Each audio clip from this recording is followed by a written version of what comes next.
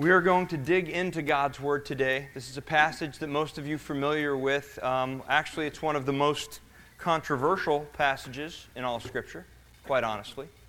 To the world, to the Christian, it's one of the greatest blessings. And so that is John 14. We would ask during the service that you please set your cell phones on stun. And if you do not have to get up during the service, we ask that you don't. Because again, we're here to study the Word of God today, and this is something that we take seriously, and that's all I'm going to say about that. But we're going to start with John 14. We're going to start at verse 1. And it reads like this. Let not your heart be troubled. You believe in God, believe also in me. In my Father's house are many mansions. If it were not so, I would have told you. I go to prepare a place for you. And if I go to prepare a place for you, I will come again and receive you to myself, that where I am, there you may also be.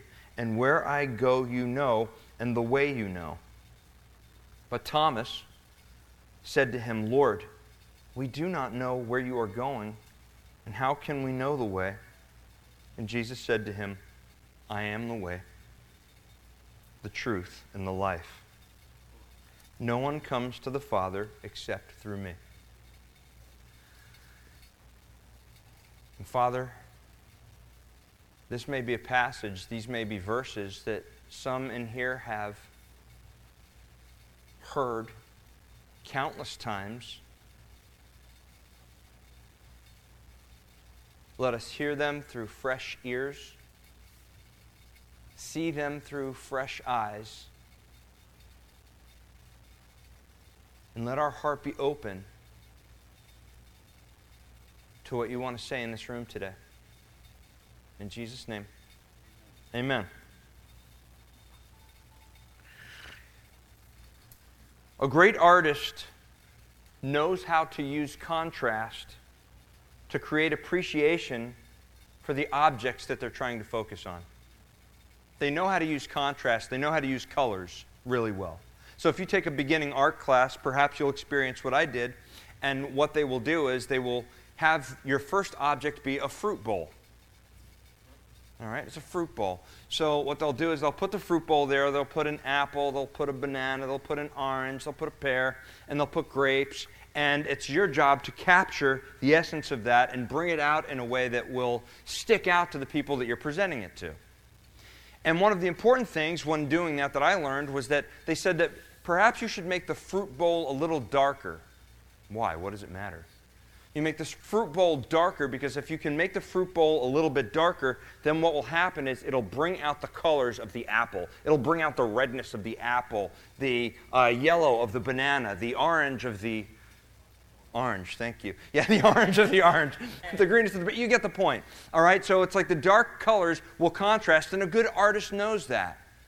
That the dark colors, well, if you want to use contrast, that the objects that you want to focus on will be accentuated by the use of dark and light. So too, God in creation, He uses adversity and He uses darkness to create the desire and the appreciation for aspects of His person and His power to display it, right? How many of you have been through dark situations, and through those dark situations, what you found was that there was something about God's character that just stuck out, that just revealed itself, and that's what we've seen. So through your darkness, through the adversity, through the ugliness, God brings out the light and the victory and the beauty in a way that only He can do. Now, this is true throughout Scripture, what I'm talking about. It's true from the very beginning in creation, where we read in Genesis 1, and it reads very simple like this. It says, "In the beginning God created the heavens and the earth. And the earth was without form and void, and darkness was on the face of the deep. And the Spirit of God was hovering over the face of the waters." Now, darkness is what? Darkness is, most simply defined, is the absence of light, right? So there's the absence of light, and so what does God say? Let there be light. Lo and behold, there it is. So that's from the very beginning. So we see that even in creation, against the backdrop of darkness, what happens is that he introduces the idea of light. Now, when he's going to introduce judgment and flood out the world through the days of Noah, well, he also shows us in that moment, through that darkness, through that adversity, what does he do? He shows us his deliverance, and he shows us his salvation through that same picture. We see it in the life of Jesus.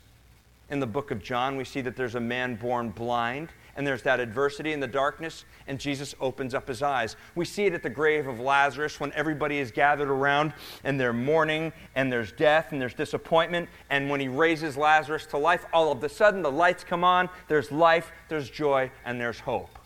Because that's what he does. That's who he is. He uses darkness. He can use adversity no matter what it is that you're going through. He can use it in your life to reveal himself in a greater manifestation, to show his power in a greater way.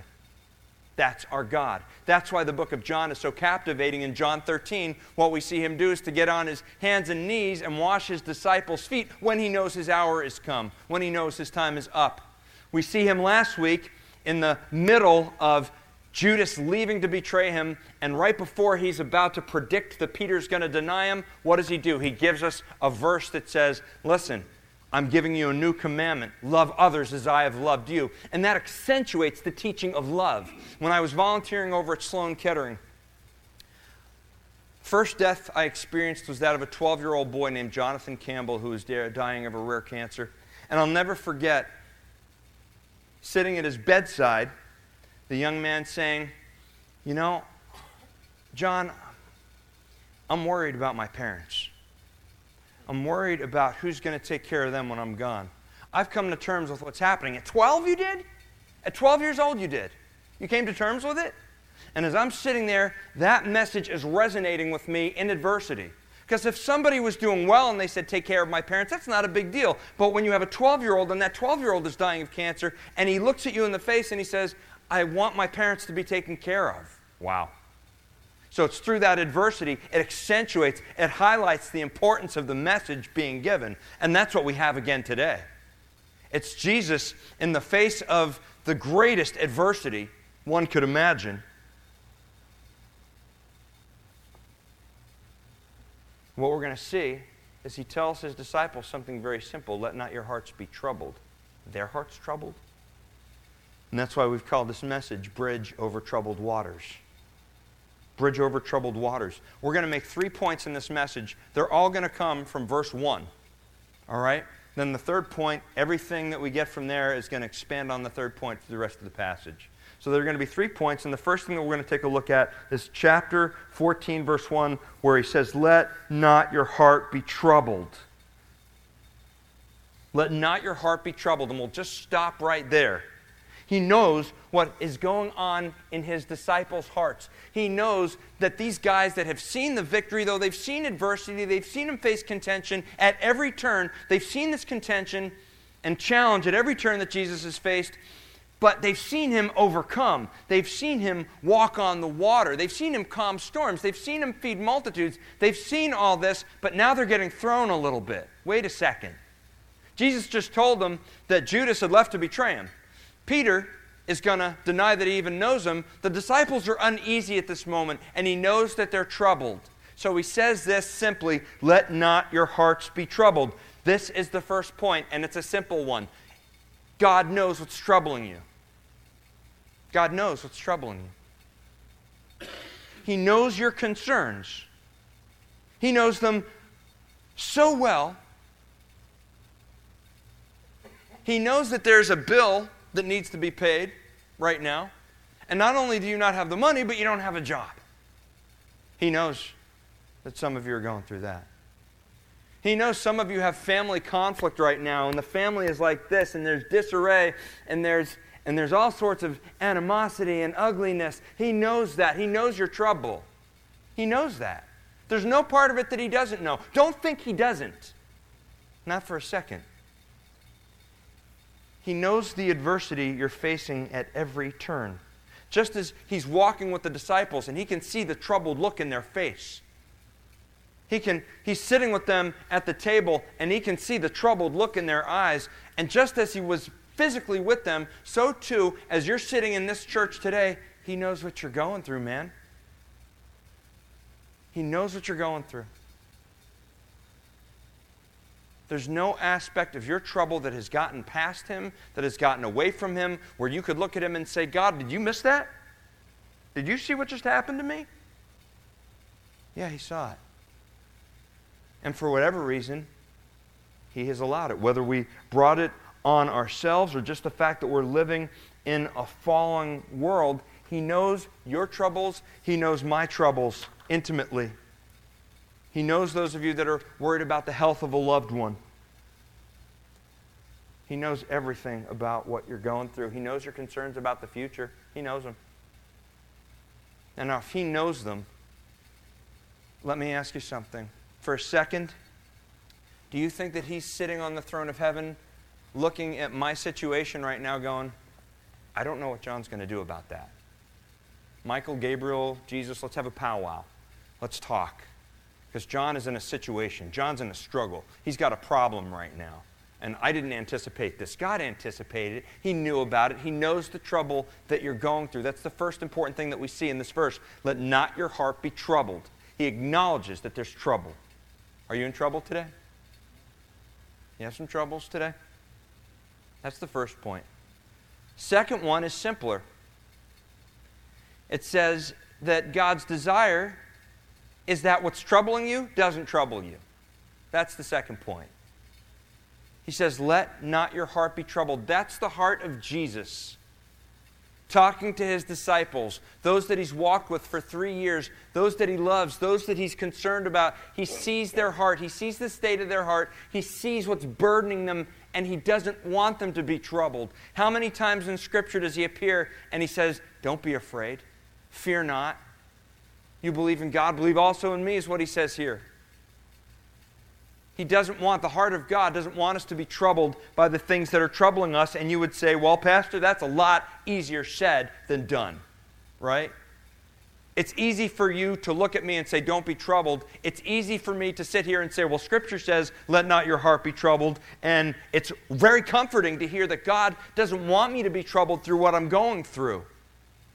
But it's a lot easier read and said than it is put into practice. Okay, I'll buy it. I'll buy it. I'll believe that God's desire is that what's troubling me doesn't trouble me. But if that's His desire, do something about it. Do something about it, Lord. Step into the situation. Intervene in the situation.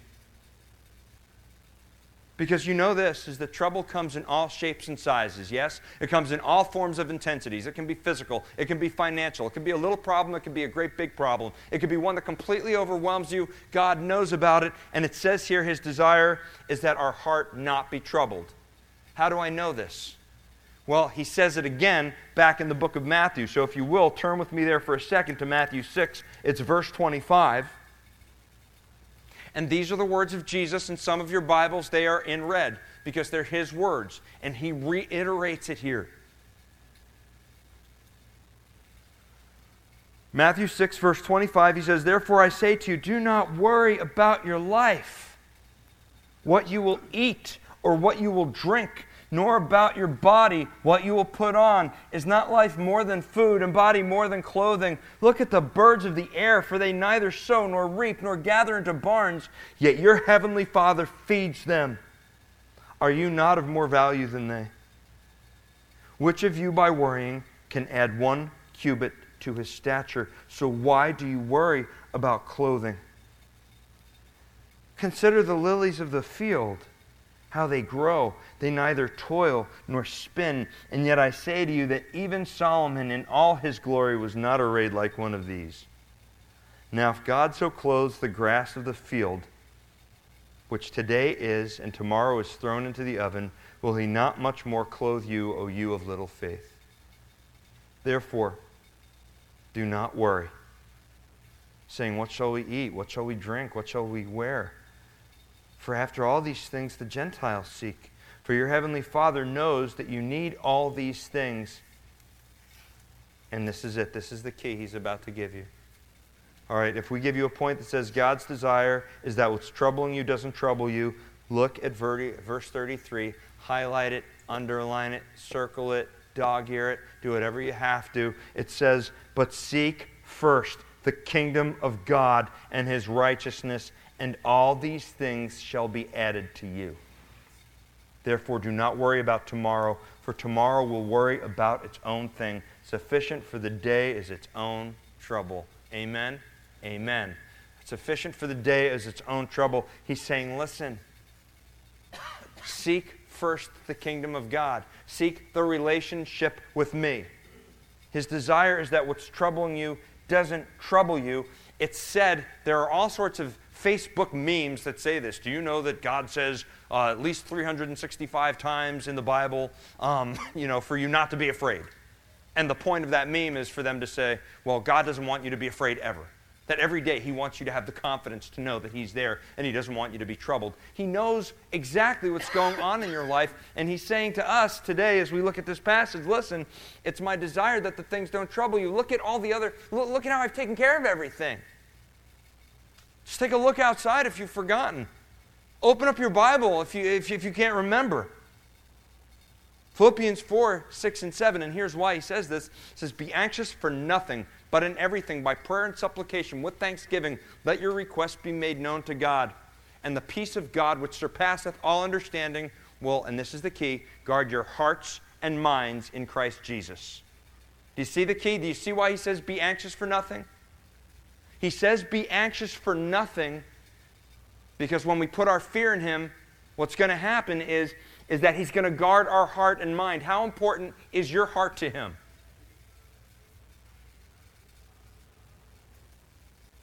That's my phone, by the way. And yeah, it is the Mighty Mouse theme. But the point is this. Be anxious for nothing.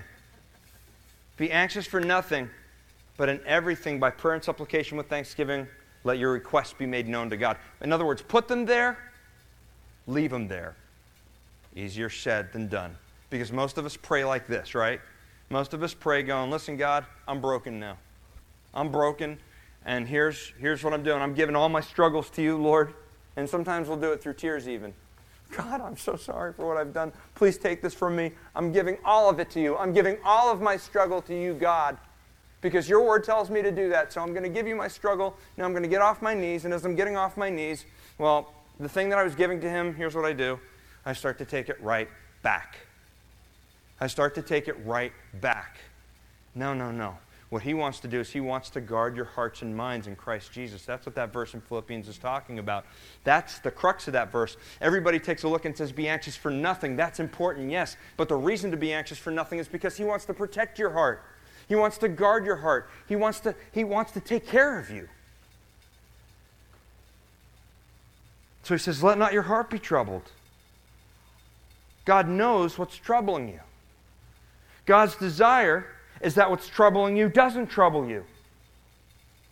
And so whatever's troubling you, whatever it is you're afraid of, the Bible tells us 1 John 4:18, and if you don't have this memorized from being here, take this one and put it in your memory bank. It's 1 John 4:18, and it reads like this. And I want you to repeat this one with me, so listen to me say it. Perfect love casts out fear. Say it. Perfect love casts out fear. Let's say it again. Perfect love casts out fear. This is how it works, man. Because God loves you, all right, then you realize that there's nothing that you have to be afraid of because He's taken care of everything for you. But we forget, and that's why we need this. Because somewhere in the game, what happened was that the enemy threw something at us, the opposing team threw something at us that we didn't expect. And when he threw something at us that we didn't expect, we responded in a way that we're used to responding instead of going to God with it. So we had to go back into the locker room. We had to get back into the church. We had to get back into the Word. We had to get back on our knees to remind us what the whole thing was about. That we don't need to be troubled because He doesn't want our hearts to be troubled. If there's something that's troubling us, then we're not giving Him the control. And we're trying to take our control back.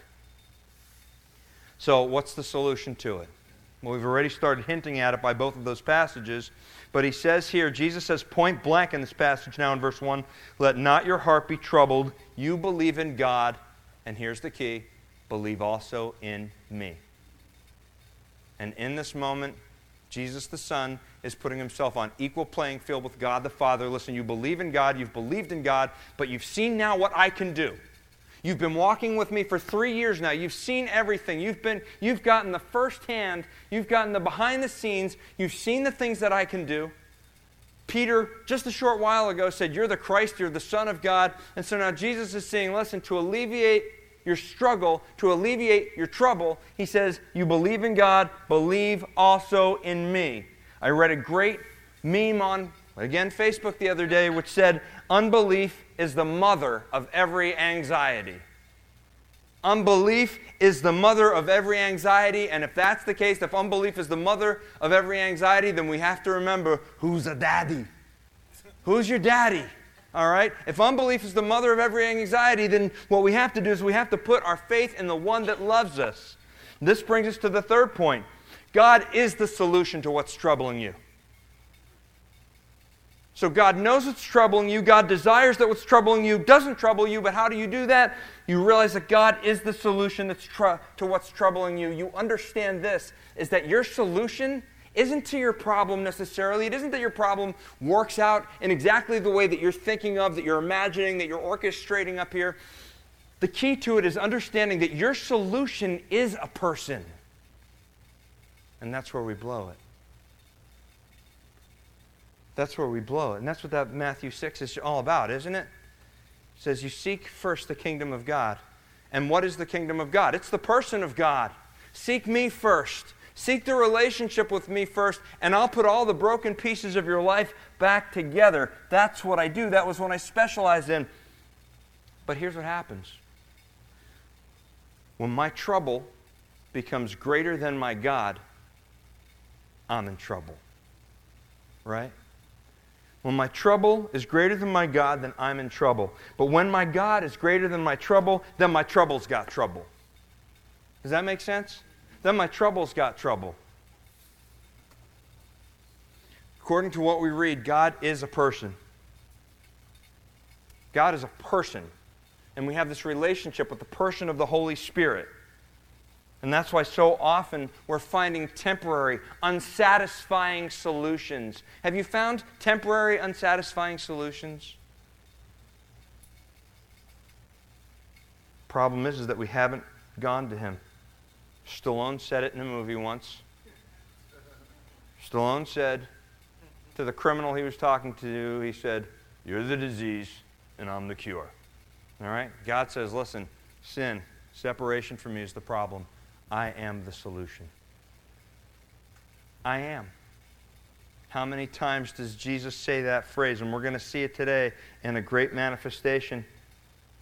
But think, even when He tells you with temptation, He says, no temptation has overcome you except that which is common to man. But God is faithful, who will not allow you to be tempted beyond that which you can bear. He goes on to say that He's the way of escape. He's the way through the temptation. So be it your temptation, your trial, whatever it is that you're going through, what I want you to do is keep your place in John 14 for a second. Go over to the book of Psalms, chapter 107.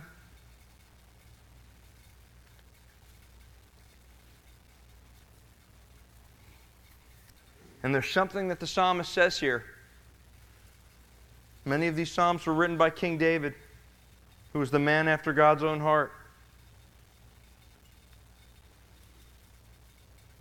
But one thing is consistent. He brings his troubles to God. Whenever he writes a psalm, he brings it to God, and all the psalmists follow suit. That's what these books are about. So Psalm 107 says, "Oh, give thanks to the Lord, for He is good, for His mercy endures forever. Let the redeemed of the Lord say so, whom He has redeemed from the hand of the enemy, and gathered out of the lands, and from the east and from the west, from the north and from the south. They wandered in the wilderness in a desolate way. They found no city to dwell in. Hungry and thirsty, their soul fainted in them. Then they cried out to the Lord in their trouble." Listen, verse 6. Then they cried out to the Lord in their trouble. Let's repeat it. Verse 6. Then they cried out to the Lord in their trouble, and He delivered them out of their distresses. He delivered them out of their distresses, and He led them forth by the right way. Now, what I want you to do is I want you to skip down to verse 10, because through this psalm, there's one theme that goes through this whole psalm. Now he says, those who sat in darkness and in the shadow of death, bound in afflictions and irons, because they rebelled against the words of God and despised the counsel of the Most High. Therefore he brought down their heart with labor. They fell down, and there was none to help. Listen to verse 13. Listen, then they cried out to the Lord in their trouble. And you'll see this throughout the psalm in each paragraph, whatever situation that they're in. Then they cried out to the Lord in their trouble. And that's what we're meant to do in our trouble. To go to the person of God. Because God is the solution to the thing that is troubling you. You see that throughout this psalm. What are you doing with your troubles? I know what some of you are doing.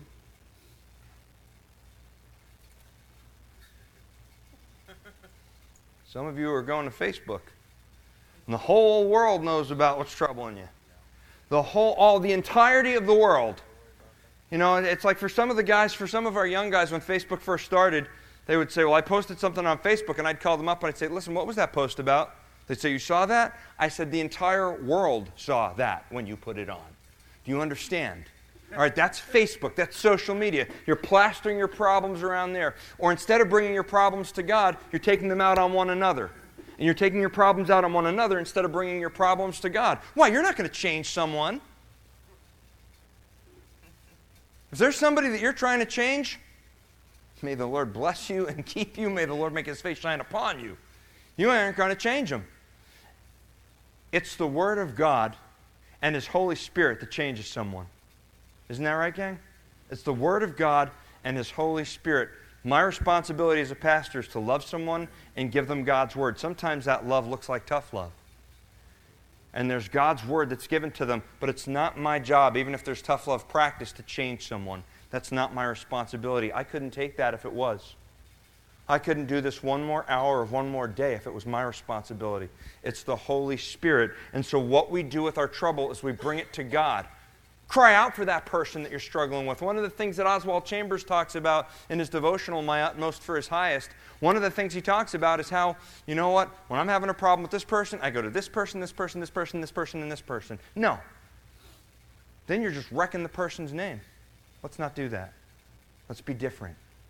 It says, he goes, cry out to God in your time of trouble for that person.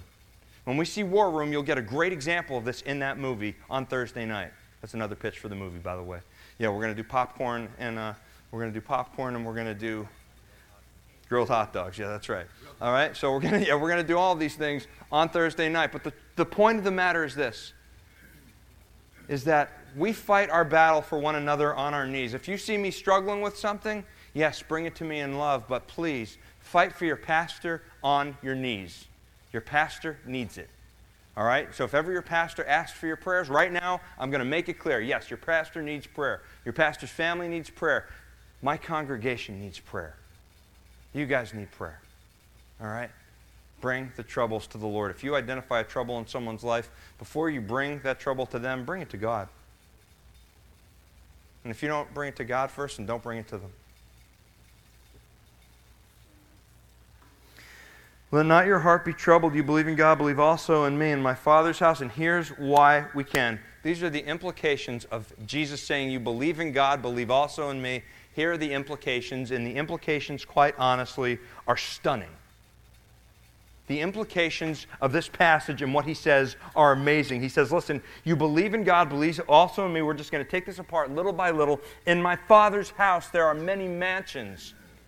All right? In other words, there's something better than what you're experiencing here. And whatever you're experiencing here that's bringing you down, there's something so much better. I remember as a child, I don't know if you've ever done this, but we moved down here in 1977. One of the things that my parents used to do, when I was just a pup, one of the things my parents used to do was take me down A1A.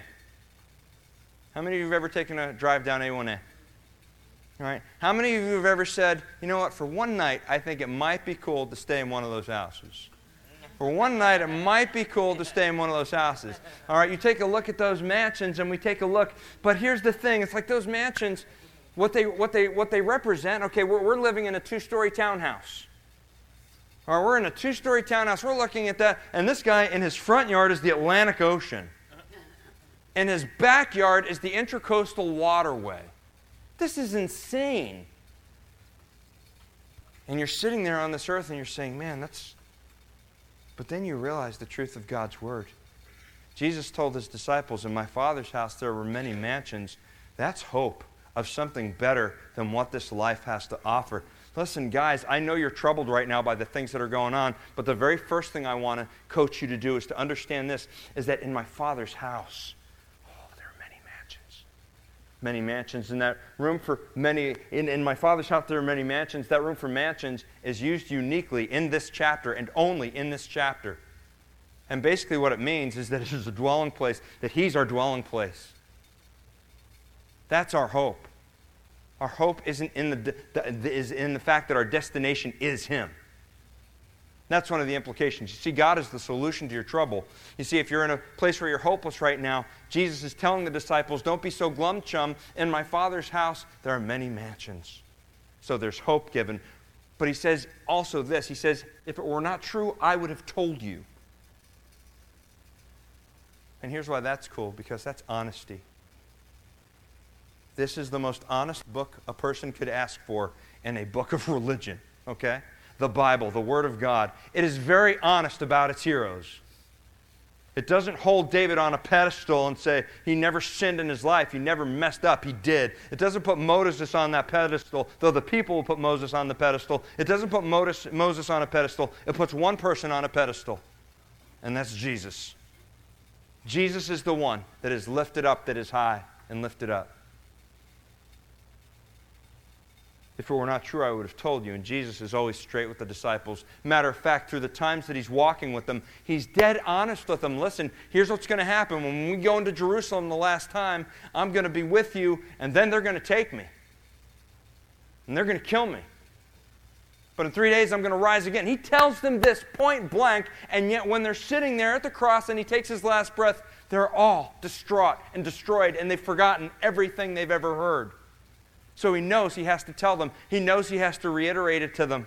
In my Father's house there are many mansions. If it were not true, I would have told you. So He's reassuring them, and He's giving them hope. And He's giving them honesty. This is an honest book. All right, it's well said that if you want to work an honest program, you don't have an honest program unless you have this book. This is the honest program. Okay?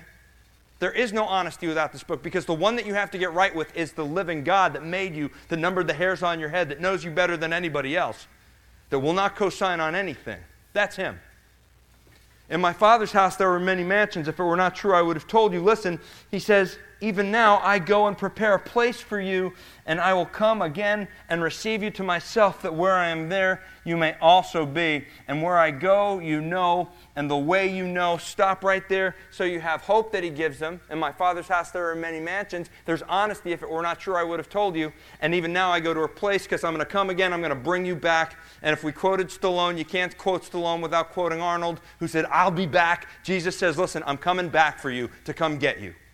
I'm coming back to come get you. Hope, honesty, and what you have is home. Home. How many of you have ever been in one of those jobs where all you feel like is that sometimes you're working for the weekend? There's even a song like that. Everybody's working for the weekend, right? All right, so you're working for the weekend. You're working just so you can get to the vacation. You're working in school, it's for the summer. Okay, we can't wait till summer break that we have off, and you're working for that rest, and you're working for that respite. But here's the thing that I've discovered about vacation. When my wife and I, we go to our timeshare once a year in Vero Beach, they have drawers there and dressers and all that kind of stuff. I don't unpack my suitcase. Never. I never unpack my suitcase and put the stuff there. And here's why. Because it's not my home. It's vacation. It's an earthly vacation. It's not my home. And I don't want to be under the illusion that anything else other than my home is my home. And I don't even want to be under the illusion that the home that I'm living in Lake Worth is my home. My home is heaven. I'm living on earth, and we're sojourners, and we're journeying together on this, because our destination, our final destination, and our final home is what's been prepared for us. Jesus is saying, listen, I'm going to prepare a place for you. Doesn't that give you comfort?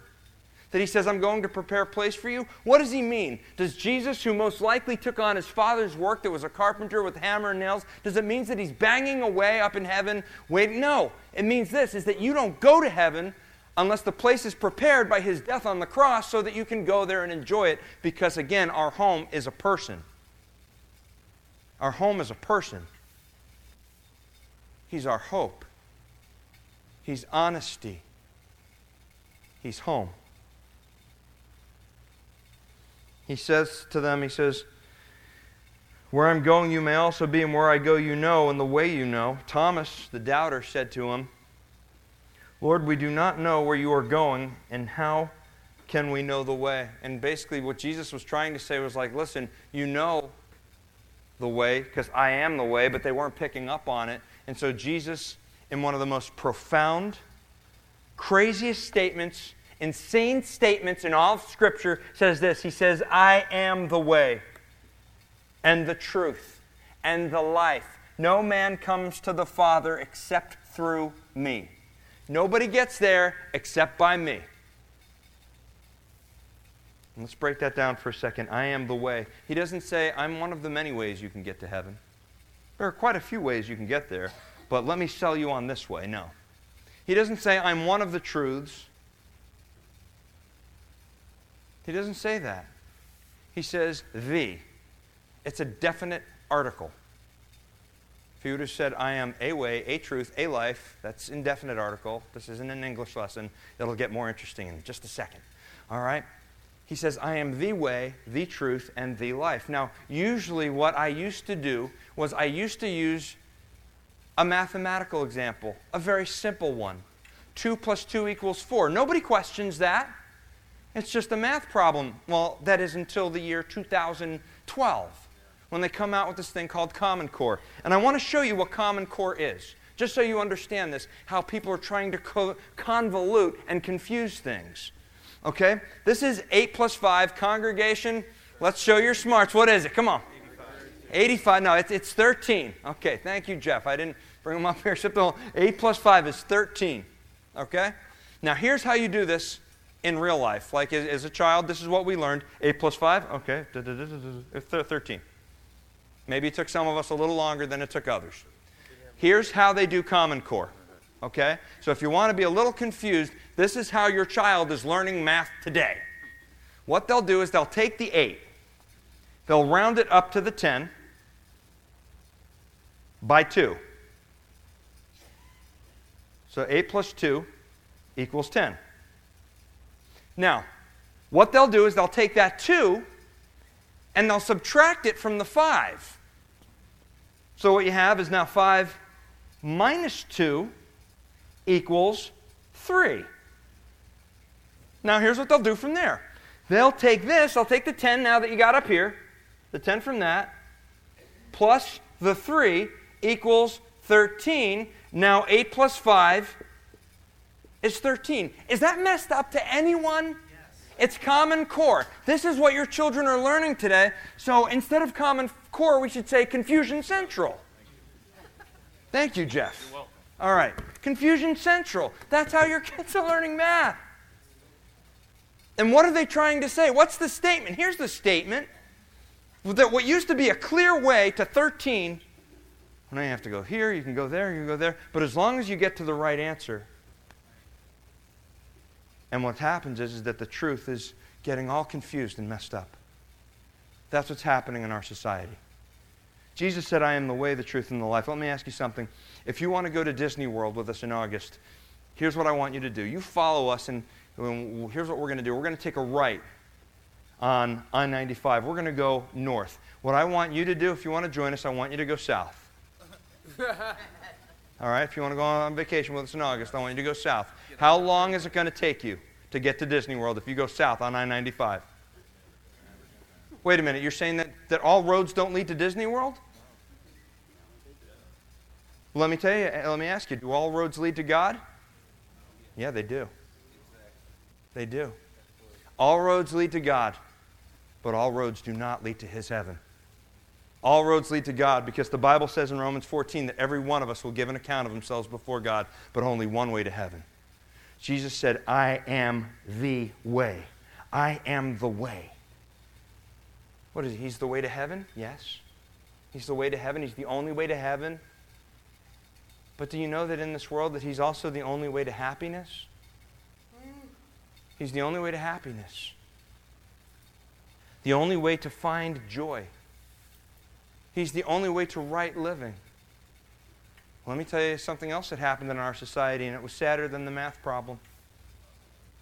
Something that people believed for thousands of years concerning marriage and sexuality. People woke up one day and all of a sudden everybody was confused as heck. Everybody was confused. What's the definition of marriage again? Now there can be a man, there can be a woman, there can be anything. Whatever you feel like being, you wake up and you are.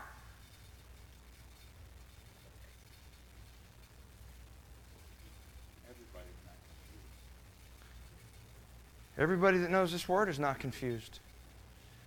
Everybody that knows this word says, in the beginning, when God created them, He created them male and female. And I know to some, what I'm saying may seem insensitive. It's not meant to come off that way. But truth is truth. This is God's word. There's no play in it. He's the way to heaven. He's the way to holiness. He's the way to happiness. And I can tell you this from the perspective of somebody who tried different ways.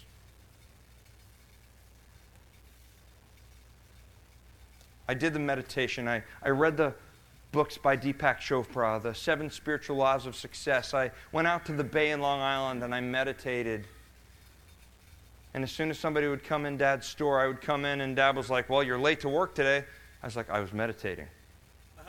That did not go over well. I was meditating. He goes, well, I hope you brought your Zen into work. Dad, I'm fine today. Somebody comes in and they're like, well, I don't like these pork cutlets. What? Are you kidding? All right, and it didn't work. I tried all sorts of different ways, and maybe you've tried all sorts of ways, and maybe the only time you found the way was when you went to the Word of God and you saw that there was a God that loved you and a Jesus that said, listen, don't be confused anymore. I am the way. I am the way. There's no play in what He says. People would look at you and they would say, well, listen, you found the way, but that's your way. That whole Jesus thing that you found, that's kind of like a crutch for you. Anybody ever told you that? That your Christianity is a crutch? I always ask them one question. What are you leaning on?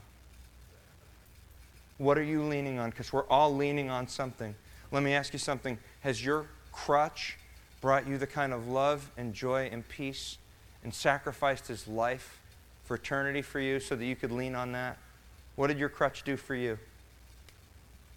He says, I am the way. He also says, I am the truth. We don't even want to go here today. He says, I am the truth. All right? We're living in the world of fake news, yes? Okay? You have to watch a cross between the different news channels to try to figure out what's going on. All right, so you watch the conservative channel, then you watch the liberal channel, then you want to know the one that intentionally is making up the lies, whatever channel that may be. We won't get specific in here. All right, but there are all sorts of channels, and now to try to find out the truth, you're trying to take a little bit of this, and you're trying to take a little bit of that, and you're saying, what is going on? It's not being presented fairly. Denzel Washington, I love what he said recently. He was upset with the media, and when they interviewed him, you could see he was visibly upset. He says, well, he goes, if you don't read the news, if you don't watch the news, he goes, you're uninformed. He goes, the problem is you watch the news and you're misinformed. And so the writer looked at the interviewer looked at him and he said, well, what do you do? He goes, that seems to be the problem now, doesn't it? That seems to be the problem, doesn't it? All right, because we take a look outside and we don't know what the truth is anymore. How sad, church. How sad. It's as sad as Pontius Pilate having the truth right in front of him and looking at Jesus Christ, the creator of heaven and earth, right there, right in front of him, and looking at Jesus and saying, what is truth? And you got to think that Jesus is saying, bro, I'm right here. I'm right here. And as sad as that is, so many times we have the truth right in front of us. He wants to tell us what to do. He wants to reveal who He is, but we don't want to hear it. Why? Because the truth is suppressed in unrighteousness, according to the book of Romans. We suppress the truth in unrighteousness. So we let our false mindsets blind us, cover up make us callous to the truth that's right in front of us.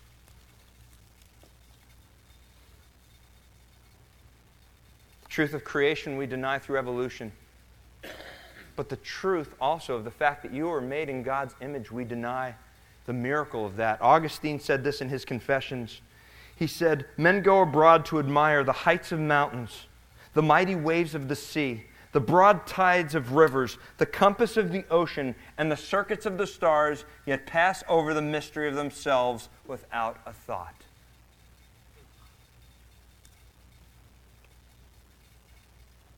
You have His truth right in front of you. Jesus said, "I am the way, the truth, and the life. No one comes to the Father but by me." He's our truth, but He's also our life. Anytime that we understand that we've been separated from God, we understand that death comes with that separation. We understand that sin comes from that separation. We don't accept Him as being the only way. Because what about all of the other people that haven't heard the truth? What does that mean? Does that mean that they're damned to hell? Are you concerned about that? You concerned about the people that haven't heard? And how many have you told? If you're that concerned about what happens to the people, if that's your argument against God, then how many people have you told about the hope that lies within your own heart? Let me ask you something. If you went to a doctor and you needed surgery, and this doctor said, "You know what, I think that we need to remove your right arm." You want to go to second opinion. You go to the next doctor. The doctor says, "Well, no, I think actually we need to remove your left arm." Okay. Which one do you choose? Neither one of them, right? You choose the one you want to know. You want the right answer, don't you? And are you being narrow if you demand the right answer? Well, which arm? Is it going to be the right arm or is it going to be the left arm? You get on a plane with a pilot, and the pilot says, "Listen," he goes, "here's what we're going to do. I'm just going to take you wherever I feel like taking you today." Okay? No. You paid for your ticket. You want to go to your destination. When we went to see the St. Lucie Mets play the other night, I was psyched. I was pumped because I went on the internet to see Tim Tebow. I'm like, I'm going to take my son to see Tim Tebow. We got third row tickets. Third row and back of the catcher, right? Back of home plate, behind the fence to keep the kids safe. So we're behind the fence, third row, and I went on the internet and I painstakingly looked at all the different seats that were available. And I chose the seats, and I printed out the tickets. And I went strutting into the stadium with my kids, and I'm so proud, kind of like Clark W. Griswold. I'm going down there, and I see somebody sitting in my seat. Oh, no. All right? No, it's not Calvary time. I've got my Calvary Chapel shirt on. I've got my Calvary Chapel Delray shirt on. I'm like, "Okay, that's supposed to be our seat, sir." He said, "You must not have read the ticket. It's general seating." I said, "What?" He said, "It's general admissions." And he didn't say it very nicely. And so there was that part of me that was like, "Okay, praise the Lord." Okay, and we found seats, a couple of seats back. So it didn't turn out to be a big deal. We got there early enough. But the point is this, and consider it. We picked our seats specifically, and you got there, and it was general seating.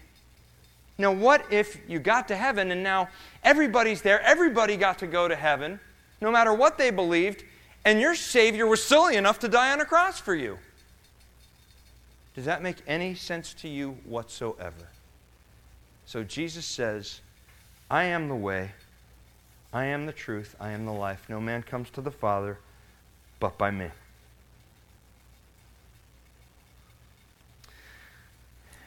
As we look at this, one of the things that stuck out to me when I was looking at this passage was that through the trouble, Jesus is revealing Himself as the solution, the way.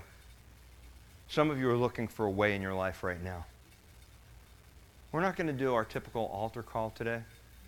We're going to do something a little different, and I want to start what we're going to do by telling you about a man that was very special to me in my life. It was my senior year in 1990, in the month of May, when my grandfather, we got a phone call. We were at the dinner table, and my grandfather did not make it home from work. And my Grandmother called my mom up. She was concerned, and they could not find him. A couple of minutes later, I got a phone call from my mother. We got a phone call from my grandmother that my grandfather had had a heart attack right by his mailbox on the side of the road, and he was brought over to JFK Hospital. Now, I was about 17, 18 at the time. It was my first loss, and I was home alone handling this. My parents had gone to the hospital together, and it was crushing. And it was crushing because this man was the glue in our family. All right, every Saturday, our whole family would get together, and we would, his sons and daughters would come together. And when he died, that was done. That was done. Some family members went this way, some went this way, some went the other way. And I'll never forget driving to his funeral because this song came on.